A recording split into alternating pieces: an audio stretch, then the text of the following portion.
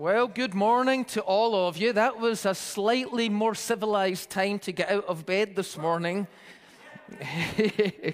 So, we have been doing a series called Simply. And we're doing this series deliberately because we want to be able to keep this on YouTube and online from now on. Because, you know, as new people, as people come to faith in Christ, and as they join a church, sometimes they're like not on the same page as us. You know, it would be like you going to school and joining at grade 7, but you've never done grade 1, 2, 3, 4, 5, and 6, and you're trying to catch up with what everybody else already knows. And we decided that it was really important for us to create this message series about basic building blocks of the Christian faith as a refresher for those of us who know it, because sometimes it's very easy to get caught up in all kinds of side issues with our faith and neglect the main things. So it's good to have a refresher course for those of us who know it. It's good to have a crash course for those of us that don't know the basics. And it's also good for us to have a resource that all of us will be able to share with anyone that we know who is new to faith in Christ and doesn't, you can say, we have this set of teachings called Simply. So we've looked at a number of subjects. We started, of course, with Simply Jesus, seeing who Jesus was, what he did, and what he calls us to do with our lives. And we've looked at a number of subjects, and today we're calling this Simply Worship. We're going to be looking at the subject of worship today. And this is a subject that we often don't teach on it very much. We just expect people to get it. And yet when you think about it, the average church service, about half of it is devoted to worship. Now, the other half of it is devoted to teaching. Maybe it's not exactly a half and a half. And there's some other things as well. You know, there's times to pray for people, and there's some announcements that we need to give. And then, of course, church would not be complete without a coffee in the lobby afterwards. You know, so I mean, there's all that's part of church fellowship and prayer and some information. But the two main things, you know, tend to be worship and teaching. Now, you don't have to explain what teaching is, because teaching is explaining, okay? So teaching is explaining. But we never explain worship, we just do it. And I don't know about you, but before I was a Christian, the first time I was brought into a room of worshiping Christians, I'm going to talk about this a little bit later in the message, but it had two effects on me. One effect was, like, I suddenly realized how real these people's faith was to them. But the second thing was, like, I was totally cringing with embarrassment, because I didn't understand what was going on. And so we're going to look at worship, and we're going to start with what Jesus said about worship. We will find it in John's Gospel, and this is a famous story when Jesus is at the well, and he's talking to the woman from Samaria. And it says this, the woman, now what you need to understand is Samaritans, there were Jewish people. They lived in Judea in the south and Galilee in the north. But in between, there was a province. I mean, imagine there's an English-speaking province and an English-speaking province, and in between it, there's really strange people who speak French. There's a province right in between. That was what it was like. There was the Jewish people, and there was the Samaritans right in the middle, who were kind of half Jewish, but intermixed with other Assyrians and things like that too. And these two groups of people didn't really like each other or trust each other very much. They both read the Torah, the laws of Moses. But look at this. The woman said to Jesus, "You must be a prophet." That was because Jesus had just spoke a word of knowledge and revealed some things about the secrets of her life to her. And she says, "You must be a prophet. So tell me." Now listen to this. This woman realizes, I've just met a prophet.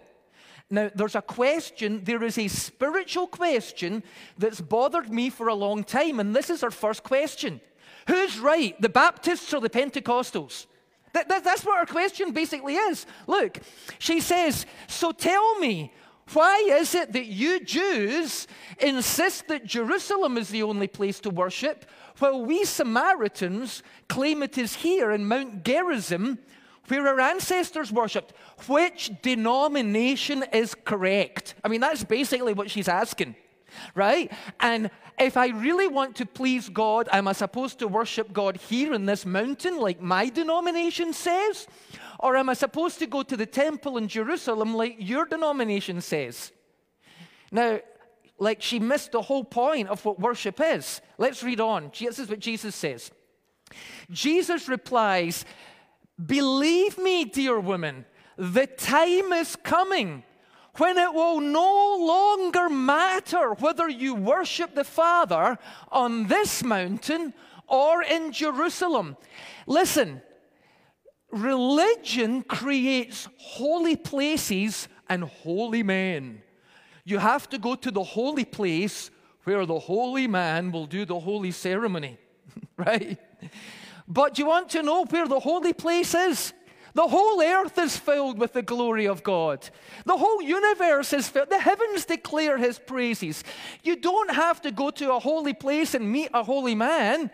A sinful man, a sinful woman can approach a holy God anytime, any place, anywhere, and receive his grace, receive his forgiveness, and be able to enter in and worship him. Look, the time is coming when it won't matter whether you worship the Father on this mountain or in Jerusalem. You Samaritans know very little about the one you worship. Jesus was not diplomatic with his words. Have you ever noticed that? He said to people, look, lady, you don't even have a clue what you're talking about, so just sit down, don't hurt yourself while I explain this to you, okay? Right? You know very little about the ones you worship. Well, we Jews know all about him, for salvation is through the Jews. And then he says this. Next. He says, but the time is coming. Indeed, it is here now. When Jesus arrived on earth, it began a whole new age. It began the beginning of a whole new covenant. It was the arrival of the kingdom of God. And look at this. He says, it's even here now when true worshipers, so there must be true worship, if there must be false worshipers, if there are true worshipers. In the Old Testament, it talks a lot, the prophets talk a lot about people who just worship outwardly, like a mask, to look good to other people, but their hearts are far away from God. But that's not what he's talking about. He says true worshipers will worship the Father in spirit and in truth. We'll come back to that phrase. Now look at this. The Father is looking for those who will worship him that way. Now we know who Jesus is looking for. Jesus said that he had come to seek and to save that which was lost. Jesus came to seek the lost. Jesus is seeking the lost. Who is lost and who needs to be saved? But see, once you're saved and brought into the family of God, the Father is now looking amongst the family. He's looking for something. What's he looking for? He's looking for true worshipers.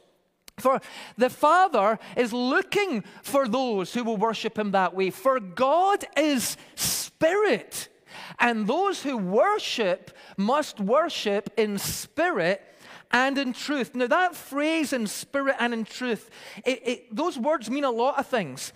First of all, let's take the word truth. The word truth means two things, actually. It means truly.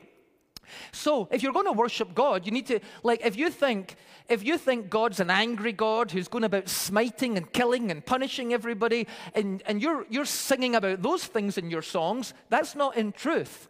Have you noticed we never sing about those? You can't really worship God like that, can you? Have you noticed that some of the things that Christians talk about, they never sing about them? Have you noticed whenever we sing about God, it's about his love, his grace, his forgiveness, his goodness, his power? It's all about the greatness of God. And so to worship God in truth The words that we are saying need to be true. And also, that word truth can be translated in reality. Those who worship the Father should worship in spirit and in reality. Really, really worshiping God, not just pretending you are. And to worship in spirit means a couple of things as well. Obviously, it means it is the Holy Spirit that is enabling us to worship. But it means that from our spirits, from our hearts, from our emotions, we are engaging with God. So worship then is not a ritual that you do, but it's a way you express your relationship with God. Now, I want to just talk. So this is what Jesus said about worship. The Father is looking for people who are true worshipers, who will worship with all of their hearts and will worship who God truly is. And that it doesn't matter if you can worship God anywhere. You can worship God in a church building. You can worship God in your car. You can worship God in the shower. He knows what you look like naked anyway. He created you. It's not disrespectful in any way. You can worship God anywhere, as long as you are worshiping who He truly is and you're meaning it with your spirit, with all your heart. Then it becomes true worship. Now, sometimes when we talk about worship, people want to emphasize the fact that worship isn't just about singing and music. Everything we do is an act of worship and all of that kind of stuff. And that is true. The Bible says that if we dedicate our bodies to God and live in a way that pleases God, that is an act of spiritual worship. However, what I'm talking about today is when we actually set time aside to worship God. And so we're going to look at that here, and that usually involves music and so on. And you know, in the Bible, there's a whole book of the Bible. In fact, it's one of the largest books of the Bible. In fact, I think it is the largest book of the Bible. And it is the book of Psalms. And that is God's book of praise and worship. And we could spend hours learning things from it, but we don't have time, so I'm going to quickly show you some principles from the book of Psalms. And what you're going to find out is, although we tend to use the word worship to mean it all, there's actually different kinds. There's praise, and there's worship, and there's thanksgiving. Let's have a look at some of these things. We're going to put them up here on the screen first of all. So there's praise. When we read in the Bible, we find that it talks a lot about praising God. Praising God. And we praise God for who He is. We praise Him because He's God, because He's good. We are extolling and proclaiming His greatness. And whenever you read about that in the book of Psalms, you find out that praising God, if we're going to separate praising and worshiping and so on, praising God is usually loud and boisterous. It talks about using loud cymbals and shouting for joy. And in fact, one of the Hebrew words that it uses when it says to dance before the Lord, the Hebrew word actually means to spin round and round in circles uncontrollably until you make yourself dizzy. I mean, it's like really getting into it. Okay, so it's usually loud and boisterous. And in fact, sometimes in the Bible, you will find a reference not just to praise, but to the high praises. And whenever it mentions the high praises, there's usually a militant thing, like we're an army. We're the army of God giving the high praises.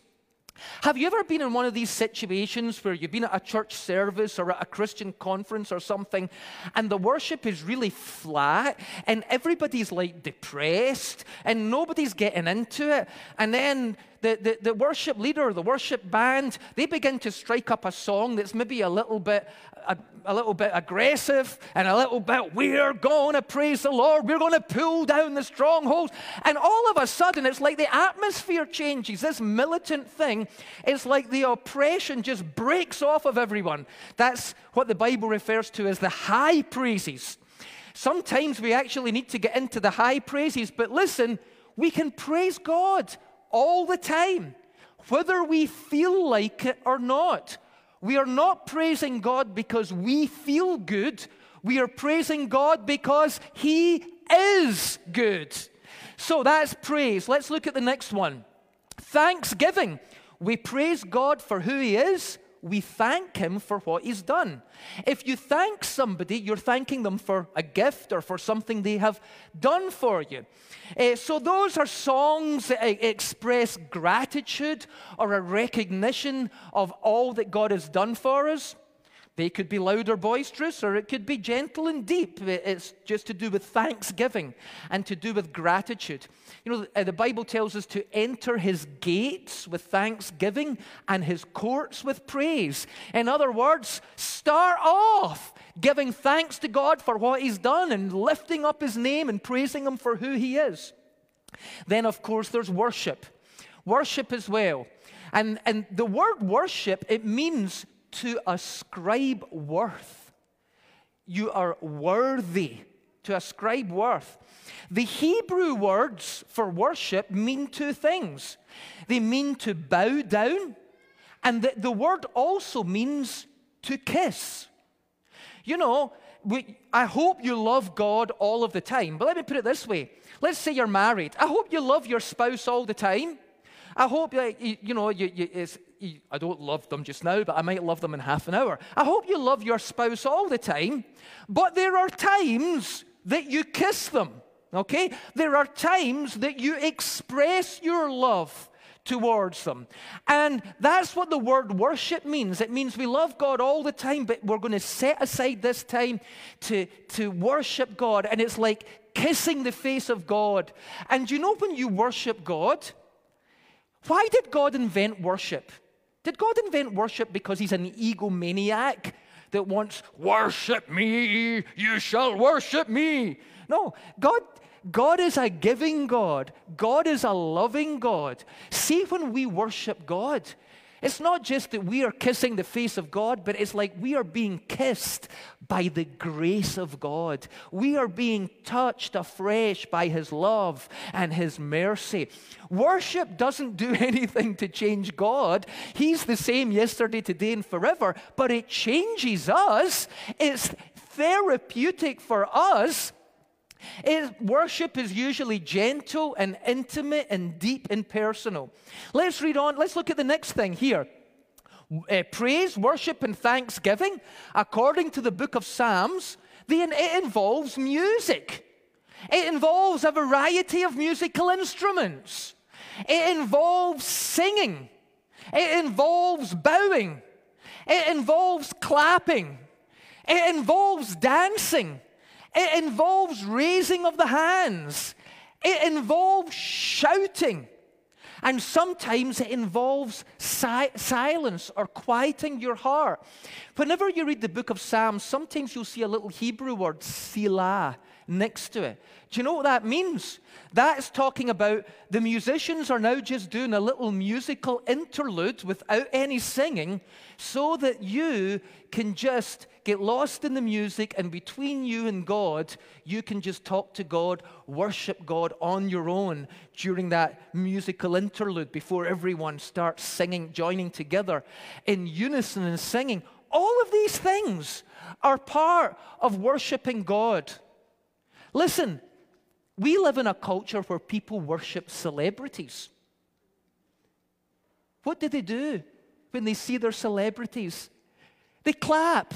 Oh, they wave. They lift their hands. Oh my goodness, the Oilers finally won. Let's lift our hands.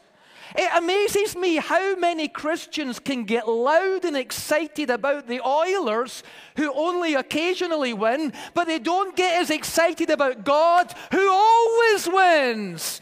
He is worthy of our praise. And you know, when someone scores a goal or whatever, people's hands go up and they cheer. I want you to know something. Jesus Christ has already won the eternal goal. The battle is already won. The victory is already ours. And we should be spending our life on a celebration of praise for what He has already accomplished. What else have I got to say here? Oh, yes. Let me put this next one up. Songs Here's something else. I don't know if you've noticed this about songs that we sing in church, but it's also true about songs in the Bible, in the book of Psalms. Some songs are like proclamation about God, you know. And so you're actually singing about God to people. People are hearing the message.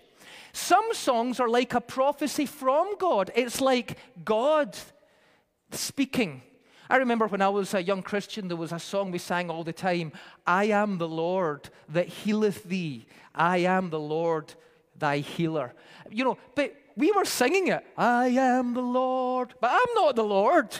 He's the Lord that healeth us. But it was as if God was singing the words through us, right? Some songs are praise. It's us singing directly to, I praise you, God. You are my God. You are my Savior. You're talking directly to God. And some songs are deeply personal, where you're interacting with God and you're saying, search my heart, Lord, change me, and so on. Let me just quickly show you some of these things in the book of Psalms. Here's Psalm 150. Praise the Lord. Praise God in his sanctuary. Praise him in his mighty heaven. Praise him for his mighty works. Praise his unequaled greatness. Praise him with the blast of a ram's horn. Praise him with the lyre and harp. Let's read on. Yeah, the same psalm. Praise him with tambourine and dancing. Praise him with strings and flutes. Praise him with the clash of cymbals. Praise him with loud clanging cymbals. Let everything that has breath praise. Hey, listen, don't come and tell us, I think the sound is too loud in the auditorium.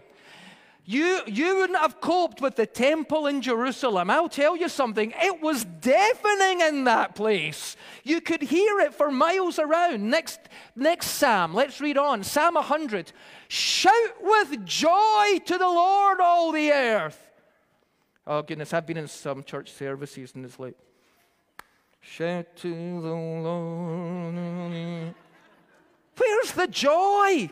Yeah, but you don't understand what a bad week I've had. I don't care about your week. Your eternal salvation has already been secured. Your future is bright. Listen, what's the worst that can happen to you in life? You get to go to heaven. You die and go to heaven for all eternity. If anybody should have joy, let the redeemed of the Lord shout for joy and say so. Look. Enter his gates. Well, where are we? Worship the Lord with gladness. Come before him singing with joy. Enter his gates with thanksgiving and his courts with praise. Give thanks to him and praise his name, for the Lord is good. His unfailing love continues forever, and his faithfulness continues to each generation. Isn't a God like that worthy to be praised? Let's look at another one. What else have we got here? Psalm 149. Praise the Lord. Sing to the Lord a new song. Oh, I don't like all these new songs. I prefer the old hymns. Well, listen, if your faith is alive, there's always going to be new songs. There's always going to be a new way to express yourself to God. God says he likes new songs. So if he likes them, we should like them too. Sing to the Lord a new song. Sing his praises in the assembly of the faithful. O Israel, rejoice in your Maker. O people of Jerusalem, exult in your King. I think they've got another one in this, have I? Next. Yeah, here it is. Praise his name with dancing. Do you know, I used to visit Nigeria. Many years ago, I used to visit Nigeria once a year. And whenever I would go to the Nigeria, I'm telling you, they knew how to dance in their church. Like, they danced during the offering. Like, they are so full of joy during the offering, throwing their money away, that they would dance down to the front to do it. But do you know what they used to say to me? We would go in there and they would say, show us the white person dance. They thought it was really funny because all we could do in the church was the Pentecostal two-step. You remember that? And they used to say, loosen up your joints, Praise his name with dancing, with tambourines and harps, for the Lord delights. See, when we worship God, his presence is here, and he is delighting in us, and we're being filled afresh. Look, he crowns the humble with victory. Let the faithful rejoice that he honors them. Let them sing for joy. Yeah, you who are watching from home, you haven't even got out your bed yet. You're watching on your cell phone, but it doesn't matter. You can sing for joy right there on your bed. And then it says, let the high praises of God be in their mouths and the two-edged sword in their hands. See, the high praises are militant there. Here's the thing about worship. Worship brings the tangible presence of God. All of a sudden we become, God is present all the time, but all of a sudden we become aware of God's presence. And even unbelievers often become aware of God's presence when they're in a place where believers are worshiping God. I remember the very first time I was taken to a Christian event. So I was like 17 years old, almost 18 years old. I was taken, this Baptist pastor put me in the car and drove me to this place, to this home where a house church meeting was taking place. So we arrived early, so we went in and somebody gave me a cup of tea because it was the UK and you have to get a cup of tea everywhere you go in the UK. So I got the cup of tea and I sat down as other people were arriving. I didn't know what was going to happen. And then I saw lots of people came in, all different ages. There were young people. And what amazed me was I just imagined that Christians who were young would all be kind of geeks and weirdos, but no, they were attractive and cool-looking people, and I thought, oh, they're all here. And then older people came in, and then different, and then people started coming in. Two people came in with guitar cases, and I thought, oh, they've got guitar cases here. And then a guy came in with a mandolin. And then somebody started setting up, remember overhead projectors? Somebody started setting up an overhead projector onto the wall. I had no idea what I was coming into. Then an old lady with long grey hair came in with a tambourine with long pink ribbons on it. And at that point I thought, oh my goodness, these are these like happy clappy religious fanatics. And I was in early, so I'm now stuck with everybody. Like the living room was packed full of people. And then they started playing the guitars, and people began standing up and clapping and dancing and singing and raising their hands. And I was trying to slide down the couch. Could I get behind it? I was so embarrassed. That was just the first song. I was so embarrassed. Now, all I could feel was embarrassment. But at some point, I'm not actually sure what happened. I can't remember. But when they started singing the second song, about halfway through the second song, I suddenly realized that I was standing, singing it, clapping my hands and jumping up and down. I remember thinking, oh my goodness, pull yourself together, Martin. Like, I think this is religious mania and it's contagious or something like that. There was something about the praise in the room that I just get caught right up in it. It felt so good. It felt so right. I pulled myself together and sat down. They continued to worship.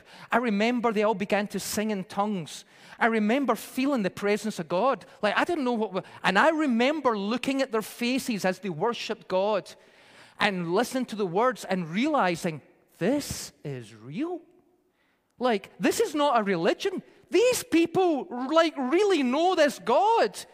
This is real to them. And there's an atmosphere, there's a presence in the room. This is real. I was that close to getting saved that night. I managed to resist it. But then the next time I was taken to one of those places, God got me, and I was saved, and I've never been the same. And I want to tell you, when you get into the atmosphere of worship, first of all, there is a powerful evangelistic effect to it because people realize this isn't just a religion. You are actually meaning, you're worshiping, you are interacting with a living being, with a living God. And the second thing is, it changes us. Very quickly, I just want to show you some verses. Look at this in 1 Samuel. 1 Samuel chapter 10. It says, "Then Samuel, the prophet, took a flask of oil and poured it out on Saul's head. He kissed Saul and said, 'I am doing this because the Lord has appointed you to be the ruler of Israel.' Now, when you arrive at the place of worship, you will meet a band of prophets." The prophets were in a band. I mean, they were literally in a band, as we're going to see. You will meet a band of prophets coming down from there. They will be playing a harp, a tambourine, a flute, and a lyre, and they will be prophesying or singing spontaneous songs of worship. And let's read on what would happen. It says, "And at that time, the Spirit of the Lord will come powerfully upon you, and you will prophesy with them, and you will be changed into a different person." As Saul turned and departed to leave, God gave him a new heart, and all Samuel's signs were fulfilled that day. And when those who knew Saul heard about it, I think this is a funny thing, they exclaimed and said, "What? Is even Saul a prophet? Can anyone be a prophet, no matter who his father is?" Like, his father was a plumber. I don't know how he ended up being a prophet. Do you know it doesn't matter whether your father was a plumber or whether you were a sinner? It doesn't matter if you get into the presence of God. His presence can change you. He can give you a new heart. He can turn you into another person, and he can make you one who is filled with the Spirit of God. Let's read on the next one. 2 Chronicles, all the priests who were musicians were dressed in fine linen robes and stood playing cymbals, lyres, harps, and trumpets. The singers performed together in unison to give thanks to the Lord. And what happened? Let's read on and see. They raised their voices and praised the Lord with these words: "He is good. His faithful love endures forever." At that moment, a thick cloud filled the temple of the Lord. The priests could not continue their service because of the cloud, for the glorious presence of the Lord filled the temple of God. You know, we could look at so many passages. You know, we don't have time, but we could think of Paul and Silas in prison in the book of Acts. And it says at midnight they began to sing songs of praise to God. And you know what happened? An earthquake happened.